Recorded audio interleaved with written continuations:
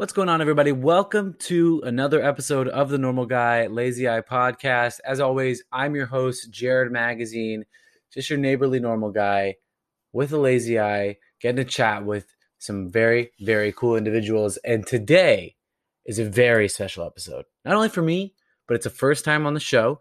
We have three guests. That's right. You heard that right. Three guests on today's show, all coming from my all-time favorite sports team, the Providence College men's swimming and diving program. We have Big East champs Kevin Hood and Justin Villotto and the head coach John O'Neill joining the show. Now, I had to have these three on after an unbelievable history-making season at the Big East champs. Kevin Hood was the first Friar in over 35 years to win an individual gold at the Big East champs. Justin coupled that the next day, winning gold in the two fly, and for the first time in, I don't know how long. I don't know if this has ever happened, but John O'Neill and his staff was named Big East Coaching Staff of the Year on the men's side at the end of the meet. So it was such an historic season, such an incredible season, obviously coming off of the challenges of being in collegiate athletics in the COVID year. So it was such a great opportunity to get to chat with the boys and John on what crazy of a year it was. So without further ado, I have three distinguished guests on today's podcast. Please welcome Kevin Hood, Justin Villotto, and John O'Neill.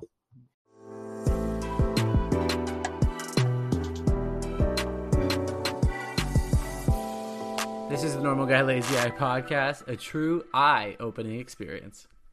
Well, ladies and gentlemen, I've been looking forward to this one. For the first time on the show, we have three guests today, and they all happen to come from my favorite team. Hailing from Providence College Swimming and Diving, we have Big East champs Kevin Hood, Justin Villotto, and the head coach of Friars Swimming and Diving program, also named Men's Coaching Staff of the Year, Mr. John O'Neill. Gentlemen, thank you so much for coming on. How are we doing? I'm doing well. Thanks for having me on, Jared. I'm doing great too. Thank you. John? Doing good? I love it. Well, I guess we could just jump right into it, right, guys? I mean, what a wild season. John, I guess I'll start with you. Coming off the 2020 season, you guys had just wrapped up things from an in-season perspective at Big East, finishing in February of 2020, and then making those adjustments March, April, May. What was kind of the biggest difference for you from those off-season months into when the kids returned back to campus in August, September, October? What were those first few months like coming back? Well, we didn't see anyone for 6 months or so. So it was very different having to adjust to, a year ago, I didn't even know what Zoom was. So now it's become standard operating procedure. So, I mean, everything was different a year ago. We tried to keep the spring as normal as we could for the gang. We did our individual meetings like this. We did all the things we typically do in the spring. We had a virtual banquet. We did our voting, all those kinds of things. We tried to keep it in a timeline, but they were all spread about in the country, and we didn't, some of them were able to get and find water. Some of them, were not. And so it was very, very different off season and very challenging for everybody.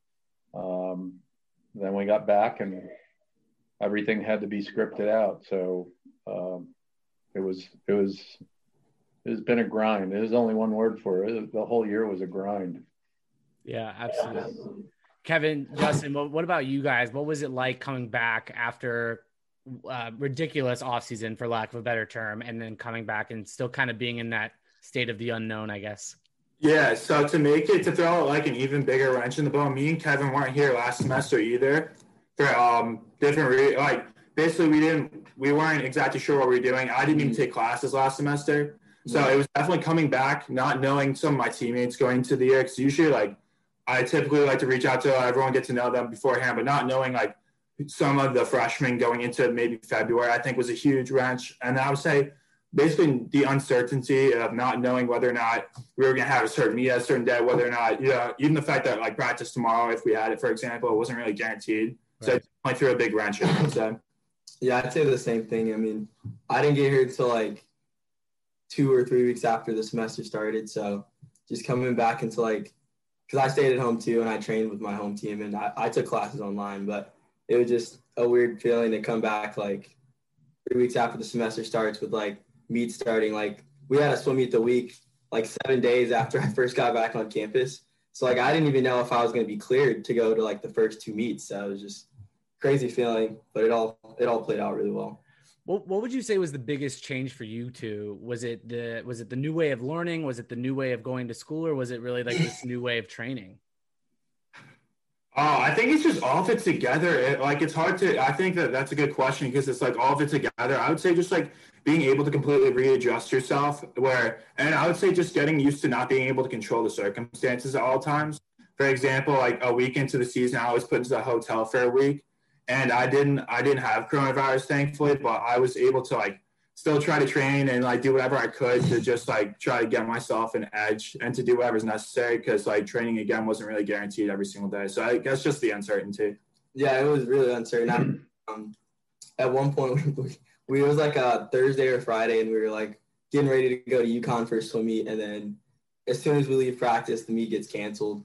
So there's just a lot of uncertainty. That was probably the biggest change. Yeah, and kind of as the year progressed, I feel like as a swimmer and John as a coach, you probably had more questions than answers. How did you guys and the team kind of block out those distractions, whether it was meet cancellations the day of or what have you? Like, what was kind of the way you guys focused in on your guys' training? John, I'll start with you. Well, maybe I haven't seen the guys since Big East. We've had a week or so away from each other, but maybe they'll echo this as to something. In hindsight, we did pretty well, but one of my goals was to keep them in the moment, to keep them mentally about the week we were in. And while always planning for whatever the future was going to bring, I tried to keep their heads in that workout and that workout week. If we had a meet that week, we were going to make the most of that opportunity. If we weren't competing that Saturday, then we were going to make the most of that workout time, that kind of thing, and just keep their heads there and not worry so much about what could happen 2 or 3 weeks from now. We weren't guaranteed 2 or 3 days in advance, and if someone tested positive or even in a quarantine situation, as Justin just mentioned, you could be called and contacted, and the next thing you know you're out of the water for a week, and you got to make the most of that. So it was really a week to week, almost day to day operation where we just tried to stay focused on what we could control and not worry about the elements that we couldn't. And I guess we did that pretty well given the both teams performed so well in Ohio. But I don't think I ever sugarcoated that for anybody. The guys would probably be a better barometer of that for me. I tried to keep their heads in the right place. Yeah, guys, Justin, maybe for you, was Coach Anderson sending you workouts while you're in a hotel room? What kind of wrenches were thrown at you for training wise and kind of just keeping your head mentally focused on obviously not only academics but swimming? Yeah, definitely. When I was in the hotel room, I would do any type of workouts I could. I remember one day in particular, I turned my room to 75 degrees and just did jumping jacks and push-ups for an hour to just try to help me just stay in shape. So it's really anything I could. But going back to what Coach O'Neill was referring to, I would just say that he did a really good job, just keeping us focused on the exact workout because we knew that maybe the next day wasn't guaranteed in terms of getting back results. So just keeping us focused one day at a time and really not Jay would only tell us when something he knew was a fact was going to happen, was going to actually happen. No rumors, no any of that, just straight to the facts. So I think that was extremely effective as well. Love it. I'll say he did a great job with me too because I got contact traced a couple of times. So actually, if I sat down and counted the practices, I might have done more practices isolated than I did with the entire team. And so he did a good job of when me and my room would have to practice by ourselves, he would always have the set ready. He would have us train, do the exact same stuff as everybody else. And it was really effective for me and my roommates, even though we couldn't swim with the team all the time because that was just another part of the uncertainty. Yeah, I mean that's got to be tough too. Just like, I mean, I remember morning practices by myself, and John, you can say this too. Like, I think it's a lot more motivating when you have your teammates, or like the Saturday boys practices versus, you know, the the extended practice you have by yourself or two other people for sure. Well, we ran workouts this year. We ran more workouts a day than we ever have. Yeah. Due to various reasons, whether, you know, the traditional class conflicts, keeping the team separate, doing what we needed to do with an individual group that might be a pending situation, as Kevin just mentioned. So we were, out of an abundance of caution, we were keeping them away from the team, pending more testing. So it was just this nonstop adjustments for Margaret and I, and we just would run workouts all day, and it would take all day to see them all, but we got it done. Yeah. And John, what was it like for you kind of building out the schedule and the season when talking to other coaches at other programs with like still not knowing if and when you guys can have, you know, dual meets against other programs? Well, we were fortunate.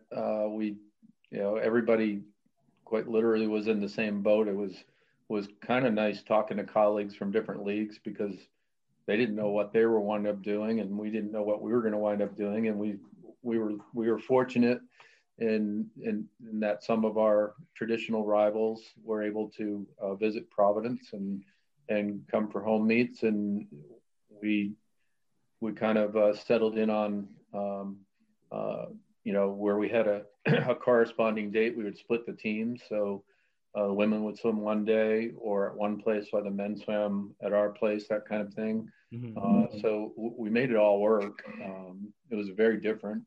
We even got to stream a couple of our home meets, which I know the parents really, I understand completely. I mean, the parents were really appreciative of the opportunity to see them swim, but it was a very different environment inside the net. The guys had a lot of home meets, and I was pretty pleased with them. They really got into it. They raced well, but even better than that, they supported each other well.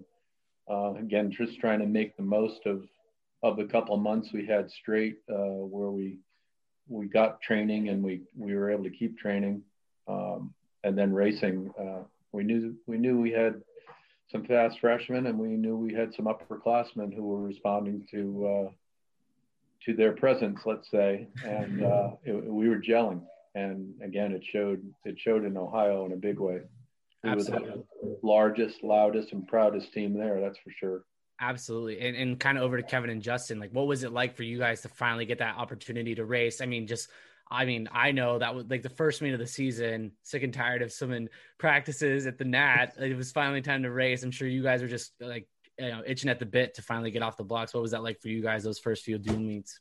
Well, actually the first meet, so I swam a couple meets at home, but the meets at home don't compare to like the energy at the Nat for a home meet or even an away meet. But I remember I was in the water with Jo and Justin actually on like the Friday before the meet, and then Jo was like, "Kevin, I got some really good news for you." And I was like, "What?" He said, "This meet is only 50s and 100s," and I love the 50 and the 100. So that really just made me excited to get into the meets, and then just every meet is just so exciting. Like there's really just no feeling like racing in front of like the team and just the energy you get from the team. Yeah, I would definitely second that. I would say I was definitely nervous for the first meet, like almost like a freshman year. Like I hadn't swam in almost a year for a meet, so I was definitely very nervous. But one thing that I think is really important to mention is like the overall improvement, not just in terms of times from one meet to the next, in terms of like overall spirit. I would say like you could tell, as JL talked about, each meet we started gelling more and more. Each person started cheering for their fellow, not just like classmate, their fellow like teammate every single time. You didn't really see like a bunch of different classes. You really just saw one cohesive team and like a brotherhood of like people that just want to like improve and like encourage their like fellow teammate to improve. So I think that was definitely huge as well. I love that. And John, what would my reaction be if you told me that we were just doing 50s and 100s? I'd say, can I scratch this meet? Pretty much. Pretty much. All right. What was, John, for you, like in talking with the other coaches at Big East, what was the planning behind how to run as successfully and as smoothly as you guys did, a Big East meet with all those teams coming from different areas? Well, we met this year going back to I think it was July. Normally we have 2, maybe 3 coaches meetings a year. We had coaches meetings talking about the championships pretty much every 2 weeks. Wow. It was that detailed. And James Green at the Big East, who is takes care of our sport and essentially runs our meet, along with he was instrumental in both keeping us as informed as possible about what the conferences were doing, our conference and all the others, all his colleagues at the conference level. How are they going to make it work? Were they going to shift their schedule? Those kinds of things, and then getting down to the nitty gritty. Where are we going to sit? How are we going to sit? How are we going to enter the building? All of it. Every single thing, I was telling people, everything that these guys did in Ohio was scripted, and everything that we did as a team was scripted. I mean, right down to where we stopped for lunch and pulled off and ate. We ate outside. The weather cooperated. We were able to eat outside in a park, drive, from there out to Spire, get to the hotel, the meals, everything was scripted. And I think when you're that organized, it helps the athletes. It's when you first read it, it seems like overkill, but then when you read that and you know what's going to happen and when it's going to happen, I think it just decreases everybody's stress level. And when something happens, it's not a big deal. You can make that adjustment. If a bus is late or something like that, you can just make instant adjustment and everybody stays calm.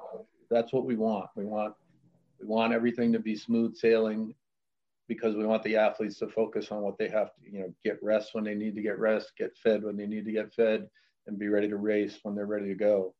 And so there's never been a championship with so much planning behind it. Josh out at Spire was in on all of our calls from pretty much November, December on. Every 2 weeks, they became weekly, leading up to the championship. So it was everything these guys experienced was talked about, and talked through, and planned. And again, I saw our team and our program embrace everything and make the most out of it. Both the women and the men swam great. It was a really outstanding performance. Absolutely. And I mean, if I remember the emails that you would send the days leading up to Big East and how detailed those were, I can only imagine what these ones were like. But let's obviously talk about the Big East performances of these two specifically. Kevin, this one's more for you. Now, my understanding is that you placed 10th in the 100 breast last year at Big East as a freshman. Now, I don't want to ask the obvious question of like, okay, so the goal was to win it this year, because kind of the actions speak for itself, right? But what did you take from that experience your freshman year, and even just your first year as a swimmer at Providence, and taking that into your preparation for this year's Big East? Well, the good thing, a lot of good came from just last year in general. I got a whole experience at a big meet, because Big East last year was probably one of the biggest meets I've had. So I had that experience under my belt. I think I dropped a 2.5 seconds for my 100 in high school. So I already knew I was in a good direction. And I knew with Jay I was training. It was just working really well for me. I was dropping time in my 2 breast, drop time in my 50 free. And then going into this year, I saw some of the seniors leave. And I just knew with the training that I had this year, I knew that was a realistic chance. And then as I started training, got training back here, and then as the dual meet started going back and I started dropping more time, I just it started looking more likely in my head. And then I remember after practices, sometimes I remember one practice, J.O. came up to me, and I was practicing starts, and he's like, Kevin, remember, go out in an 8, back in a 10. Like, remember that the adrenaline behind that block will bring you to a 9 or a 9.5. So you just got to remember, when the race actually comes, you got to go out at 8, come back at 10. And that's just what I tried to focus on. And Kevin, let me tell you, that philosophy goes for the 100, the 500, and the 1650, especially at Big East, right? John, what was the biggest change that you saw in Kevin's training from his freshman year to this year? He was much more consistent, and he's stronger. And this is a guy that's pretty strong anyway. I don't think he's got an ounce of body fat on him, but more to the point, his strength and consistency in swimming. At one point, I told him, while the breaststroke's there, it's kind of like Justin's fly. It's there. You can see it. Anybody could see it. One of the clear things he had done well while he was home was improved his freestyle, and which has allowed him to improve his overall conditioning. Meaning he wasn't struggling on base sets as much. In fact, he was embracing them, really killing them. And that just elevated his game big time. And so that was really encouraging when he came back. It was dramatic. I pointed it out to the team one day even, that he had made the most of his opportunity while he was at home to work on that, and clearly had become a better swimmer because he was doing better intervals, maintaining, that whole consistent base. And again, that rolled right into the confidence in his breaststroke. He was swimming almost right away. In his breaststroke, his stroke rate and his speed matched what he was doing at the end of his freshman year. And so we knew he had something special going there. Yeah, and something special you did, right? So Friday night, Kevin, you became the first Friar in 35 years to win an individual gold at the Big East Championship. My first question, I guess, to that was, did you know that going in? Like, did you know it's been 35 years? Well, actually, I was talking with Marge before, I think Thursday, because I didn't foul in the 50 free. I wasn't even close. I was not close. And the freestyle was doing so good. What happened? It's a work in progress. It's a work. Sometimes it's there, sometimes it's not. I don't have control over it. But I was talking to Marge because I think I was like ranked number 1. So I was like, well, Marge, has anybody ever won? And we were like, she's like, I don't know if anybody's ever won. And I was like, well, if I win, could I get a ride in the Mustang? Because Newell had a Mustang. Can I get a ride in the Mustang on the way to the next session? And she's like, yeah, Kevin, if you win, you can do that. So the whole time I was just thinking that I was the first person ever won. But either way, I mean, it was an incredible accomplishment. And the ride in the Mustang was really well. It was a really nice day. Got to take the top down. So I love it. I love it. John, what was that feeling like for you when you saw Kevin hit the wall? Well, his race execution was excellent, much like Justin's. And so I knew he'd put himself really on the first 50, he put himself in a position to win. And then on his third wall and his breakout, at that point I knew, all right, he's gonna go get this, because he had been closing so well. And my only fear, if you will, it wasn't really a fear, because I think he had been swimming so controlled, if you will. But my fear was he'd spin his wheels a little bit and get so amped up on the first 50 that he'd lock up coming home. But so when I saw the first 50, I was in pretty good shape, and we broke out clean off the third wall. It was just they weren't going to catch him. No, and they didn't. No, I watched the race, and I've never seen a faster pace breaststroke. I mean, John knows this. My breaststroke was a thing of beauty at Providence. But I mean, like, And the out of 10 back into prayer, we've seen it done time and time again. And props to you, Kevin, for kind of keeping it in control, especially as a top seed, right? You probably were just, I mean, like lightning out of a bottle coming out of that. We're going to take a quick break from this interview to hear from our new sponsors over at IPS Surf and Water Sports. This new partnership I'm so stoked about. IPS Surf is an exclusive water sport complex located right on Long Lake in the beautiful lake region of Maine. They offer personalized instruction for a variety of different water sports, including wake surfing, water skiing, and many more. Originally from Westford, Massachusetts, founder and world champion wake surfer Ian Scott found his love and passion for water sports at a very early age. He is dedicated to sharing his years of action sport wisdom with his clients and unlocking that true potential in people that they didn't even realize they had. Guys, entering a new element, especially the water, for many people can be an intimidating journey. So IPS Surf is here to provide a safe and specialized instruction to ensure their customers leave with a smile on their face and that feeling of accomplishment.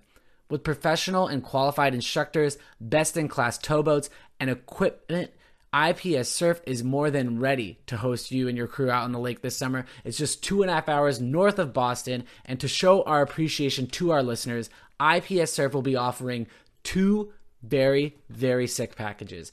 We're going to have the normal guy package and we're going to have the lazy eye package. So let me tell you about these. All right. So the normal guy package, you're going to get 20% off a 2-hour individual session. So you can bring yourself and one of your friends with an IPS Surf instructor. This is more for the people that are really have an appetite to learn. The normal guy package gives you the best opportunity to focus and improve your skills out on the water. This 2-hour session will allow you for that ultimate one-on-one time with a professional instructor centralized on your development. Now, the lazy eye package. This is going to be your squad package. This is going to give you 20% off a full day. That's 6 hours out on the lake with your squad. You could bring 8, 9, 10 of your closest friends. It's a perfect way to get the whole crew out there enjoying the magic of what IPS Surf has to offer. The Lazy Eye session will include everything you need for an exceptional day out on the lake with over 7 different water sports to choose from. Guys, 7 different water sports. You're going to be able to mix and match with your favorite activities for the perfect session you have been dreaming about. We have all been dreaming about what next summer is going to look like. This is an excellent idea for any family or friends outings, birthdays. It's just the perfect day out on the lake. And if you haven't seen any footage of like what IPS Surf has to offer, let me try and paint this picture. So one of the sports that they offer is called wake surfing, which is one of the coolest things that I've ever seen down on the lake. It's an endless wave created by the boat, and it basically allows you to surf this like clean and customizable wave with nothing directly attaching you to the boat. So they offer this, like, it's just this, like, you're surfing, like, I'm a SoCal kid, you're out there surfing, but you're out on the lake. They also have your favorites, including, like, water skiing and wakeboarding. They also offer more of those, like, technical sports for more of our advanced folks looking to step up their adventure game here, which is, like, barefoot skiing. You've seen those videos on Instagram, wake kiting, and Surface's latest phenomenon, hydrofoiling. So don't just take my word for it. Go visit IPS Surf and Water Sports up in Brighton, Maine, just 2.5 hours from Boston to see for yourselves what the hype is all about. Go follow them on Instagram at IPS Surf and go over to ipssurf.com to book those sessions. Now back to the interview. But over to Justin and the Two Fly. And I know John's going to laugh at this, but you quite literally have the worst lineup of events when it comes to a championship meet. I mean, between the 500 free, 400 IM, and Two Fly, and then you also will do the sprinkle in the 800 and the 1650 when the team needs you to. What's the mind game that you tell yourself before like a full slate like that? Is it take one race at a time, or are you sometimes kind of looking ahead at what tomorrow is going to bring? Oh, I just try to do it one race at a time because I know that like looking ahead will just distract me on like the goal and focus. Not again, just like this season's really taught me the importance of controlling the controllables. So I really just want to control what I was doing in terms of a morning swim. And I think something I did really well this year is during the morning swims trying to get myself in the middle lane and being able to execute that going into the nights this way. I had like a good view of my competition every single time. So just taking it one swim at a time, I think was probably the best strategy for me. Yeah. And now we all know I wanted you to swim the mile. I'm a little biased. I wanted you to swim the mile, but when I checked Meet Mobile and saw that you'd scratched the mile, I was thinking to myself, okay, well, he must have done pretty well in the 2 fly if John let him scratch the mile. And I saw that you were third, and my exact text to you was, in quotes, expecting gold in the 2 fly for you to scratch the mile. Now, I mean, most people would have said I jinxed you there. Like, I'll be honest. When I hit send, I was like, oh crap, he's not gonna get it now. But sure enough, 1/100th of a second separated you from second place, and a true come from behind in true Phelps fashion or true Vioto fashion. Did you feel that guy from Seton Hall was shortening up there on that last 25? Yeah, I had no idea until I watched the replay how far behind I was, because I knew that going in after the first 100, which is crazy because you'll never hear someone say this, I was probably like a body length and a half behind, and I was like, I could still win this because I knew that Justin Oosterwick is who I raced. That was in lane 4. He has great front end speed, so that's kind of where I struggled. So I knew that I still had a chance. And with the 25 left, I just tried to push my underwires out as far as I could, and just little by little. I really had no idea how far behind I was though. And John, I'm assuming you knew it all the way through. He had it right. He again, just like Kevin, he executed a race plan perfectly. I didn't overcoach Justin. It's something we've talked about. All the elements to his race he's worked on for, again, over a year, going back to improving his underwaters, improving his breakouts. He was 8 strokes coming back. And again, it just spot on. I really thought he'd close.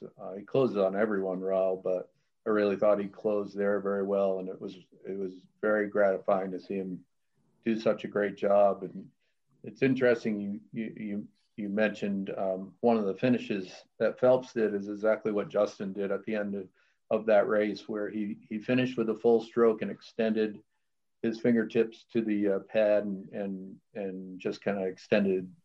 And it was the word I said to myself, because he's coming home strong. And I told Justin this at one point, I just said to myself, extend. And it was almost, at the moment he reached and extended, and the Seton Hall swimmer kind of tried to do the same thing, but he was hanging on for dear life at that point, and wasn't quite, and so I'll take it. 1/100th looked good to me. Yeah, the champ's still a champ. All right, and no longer the shy freshman sitting in the back of the van at Lawrence, Kansas. What has been like the biggest thing you've seen in Justin's progression from that freshman year, and praying to God that he was going to survive that weekend with us in Lawrence versus maybe what you've been seeing from Justin nowadays? Well, he's obviously grown. He's not quiet. And not anymore.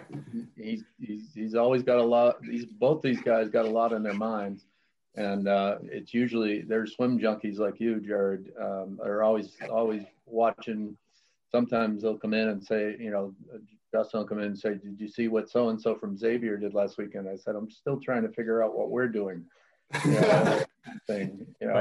And so again, try to keep them in the moment, keep them, day to day, week to week, just keep building that foundation, and you get the opportunity to put it all together. It's going to be good. And so, he's grown into quite a leader in the water and out. The guys all look to him.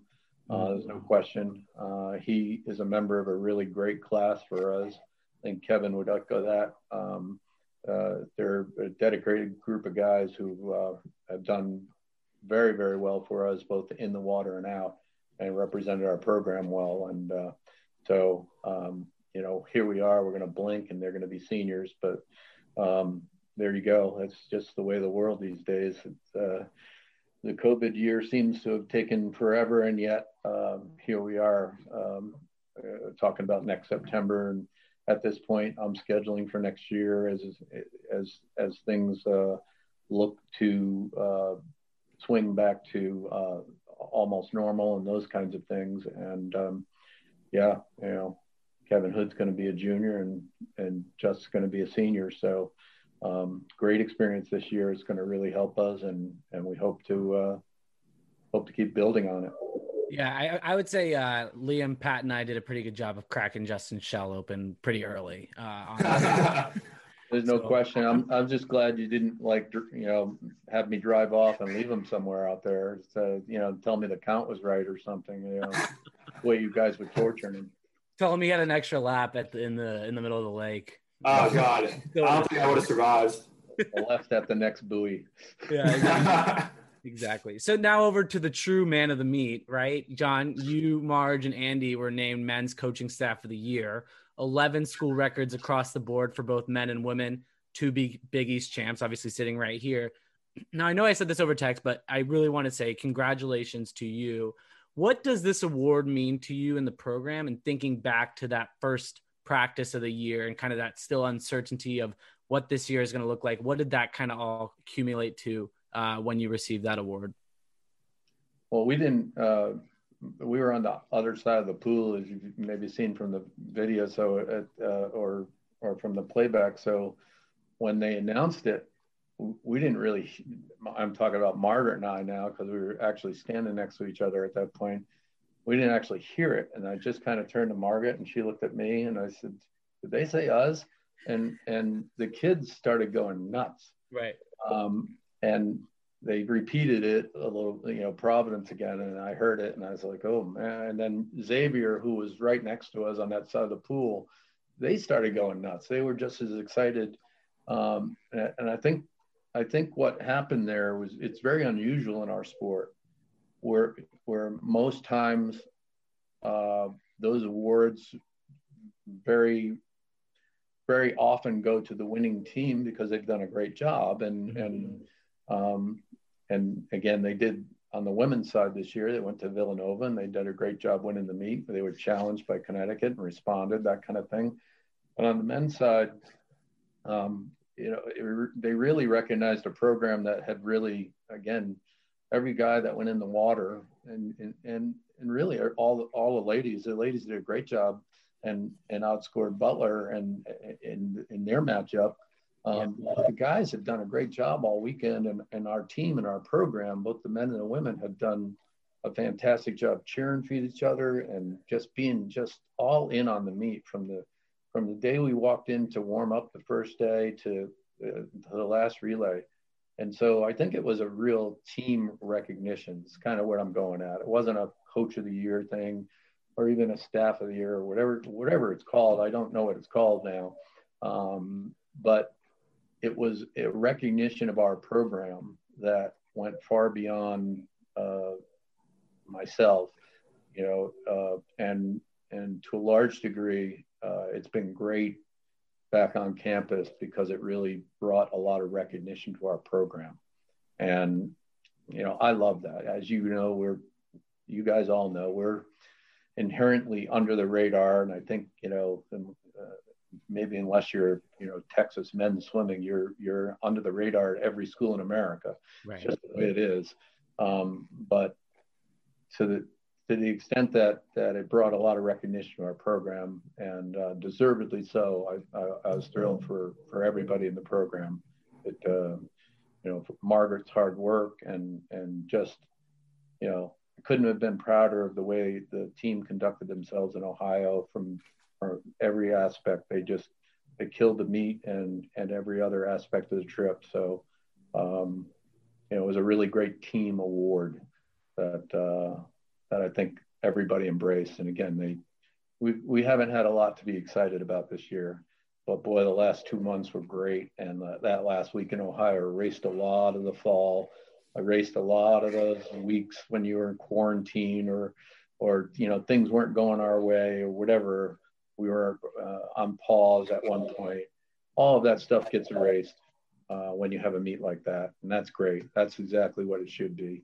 We're a couple of weeks away from classes wrapping up and exams and finish off strong here. And we set the table for next year, and everybody does it with a lot of wind in their sails. So all good stuff. Yeah. And before I pass it to Kevin and Justin to kind of echo what John said, like I would even say for the alumni too, like seeing Kevin and Justin win titles that we'd never won in many, many of years. And then seeing that too, like having been at that meet and watching Villanova's coaching staff take it home for the 100th time, and a very deserving men's program win the title and win coaching staff of the year. It was like, hey, here's some stuff for the little guy, and it was exciting to see. But Kevin and Justin, like, I saw the video of you guys jumping and screaming when the coaches got the award. What was it like over at kind of like base camp for the Friars over there? So I actually, at that point, didn't realize where I put my AirPods, so I went behind to the pool deck, and all of a sudden I go back out through the door, and I saw JL, Margin, Andy walking up, and I had no idea what they were walking up for, but everyone's freaking out. So slowly I like put the puzzle pieces together to realize exactly what they had just done.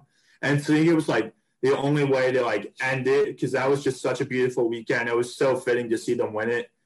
I talked a lot about how loud we were as a team and proud we are as a team. That's obviously a direct reflection on leadership in the way that he's just prepared this whole year, and how well he's done, how well Marge has done, how well Andy's done, like Dan Newell as well, and Ken. Shout out Ken too. But they've done such a great job preparing us this year, and we couldn't have done it without them. Now that was just basically the only way to end a perfect weekend, I think. Yeah, I was right next to my bag was right next to JL and Marge, so I was right there in the mix. We just started jumping, going crazy. Xavier was over there celebrating us too. So it was probably one of my favorite parts of the weekend, and especially a great way to end the weekend, especially rest. So absolutely. And if, John, to your point earlier, if we had Ken on this podcast, I don't think any of us would get a word in, honestly. No, 5 minutes in, we've been talking about fishing. He and Kevin be talking about what they caught last weekend. Exactly. And so John, you founded the program in 1984, and after 17 consecutive seasons, you headed up the swim team over at West Point, returning back to the Friars for 15 more consecutive years. So doing the math, it's 32 years as the Friars head coach. We've had countless of different Friars be asked this question. I don't think anyone who has been here as long as you, what has made Friartown so special for you? It's the people. I mean, it looks a lot different. Obviously, things have been built. It's crazy special. The place has never looked better, but it's the bottom line. It's the people. Newell says it all the time. Newell coaches because he loves coaching. He loves the people that he gets to work with. Ken, why does he come across the street and help out? The people that are involved with our program do it because they love working with the student athletes and people that we get. They're driven. I mean, I said it once. You guys have all heard me say it. And we got nothing going for each other, nothing going for us except each other. And when you boil it down to that, that's exactly what you want. You want to be able to rely on each other. You want to push each other. You want to motivate each other and inspire each other to be able to be ready and get you ready. And I want you all ready for those championship moments, whether it's Herald in the fall or whether it's Big East in the spring. Again, that kind of the championship meet performances at those types of events erases an awful lot of, life gets in the way sometimes, and you got to pick yourself up and move on. And everybody learns those lessons at some point. Very few people have gone through 4 years of smooth sailing in college, and you're going to have those bumps, but it's also, that's what it's all about. It's really being ready for those moments and making the most of them. If you're lucky, you get 4 championship meets, in a career in college. And as Kevin alluded to earlier, you as a freshman, you don't even realize how draining a conference meet is. It is emotionally, physically. Physically, you're like, okay, I've done this before. I've gone to this meet or that meet. I've swum, 6 times in 3 days and all that, but not at this kind of intensity. It is just a whole different beast. And, we had one of our freshmen who had a great year. Just a really great year, even under these crazy circumstances. By Saturday, he was cooked and he had some swims to go. Yeah. I looked at him and he looked at me. He says, I don't know, the legs are there, coach. And I said, yeah, they're there. You just ask. They're there. And he just had a really good, again, final swim that day. But, I mean, he was just cooked. And that wasn't physically, that was emotionally at that point. And again, you lean on your upperclassmen at that point. It's no mystery that sophomores and juniors and seniors, our seniors swam really, really good this year. You know, with again, very little behind them and a lot of emotion. You know, all of them just posted some really great, a lot of lifetime bests. You know, all season best, all tough swims, just what you'd want on the girls' side, on the guys' side, you know, just the way you want to go out and what you dream about. So just a really, really good experience. And again, Providence, a pretty special place. We like to, you know, after you show people around, whatever, that we just want them to spend time with the people that are there. And when they do, you know, they connect, then they're going to be good Friars. I couldn't say it better myself, and I know Kevin and Justin would agree with that. I still the most special place that I have in my heart, and even though it's been 2 years since I've stepped foot in the Nat competitively, it's still a special place in my heart. So besides the obvious in getting back to a normal season, a normal school year, a normal Friartown, after a year like this, and I'll start with Justin, what's the big goal for your senior season? I would say as a team, I mean, to be able he probably hasn't given it 1 second of thought. which is why we ask the tough questions here, John. You know, man, after the 2-5, I've been planning this out immediately. I would say as a team, I mean, to definitely build off of what we just did. What we did was fantastic, but coming into next year, it's basically erased off in terms of, obviously not the records are still going to be there in terms of what we did. No one's going to care about that. We have a new season to prove ourselves, especially being a senior, just being able to hopefully lead the team to the best it can be. But besides that, individually, just to leave no regrets, because I know it's my last year competing, and that's kind of weird to say out loud. But yeah, those are my 2 goals mostly. Yeah, Kevin, over to you. How do you prepare to defend your title here? Yeah, I know with Georgetown coming back, Georgetown has a lot of good swimmers and a lot of good breaststrickers, so I know it'll be extremely hard to win. Or I know it'll be hard to win. So I'll just try to work as hard as I can this summer and during the season, and just give it a good shot again. Put up a good fight. Love it. And John, you're not getting out of this question.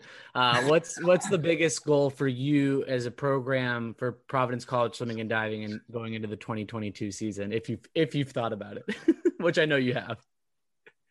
Well, I've even brought it up at staff meetings with our entire staff, not Margaret and I talking in the office, but the whole athletic staff. Come September, Justin's class, if you will, the current juniors are the only ones that have spent a normal year at college, just 1 year, their freshman year. Their sophomore year was ended by COVID. Their junior year was this year. Again, nothing normal about this year at all. And so when we get to September, 3 of our classes, 75% of our athletes at school haven't been through a normal year. Start in September, go home in May, that kind of thing.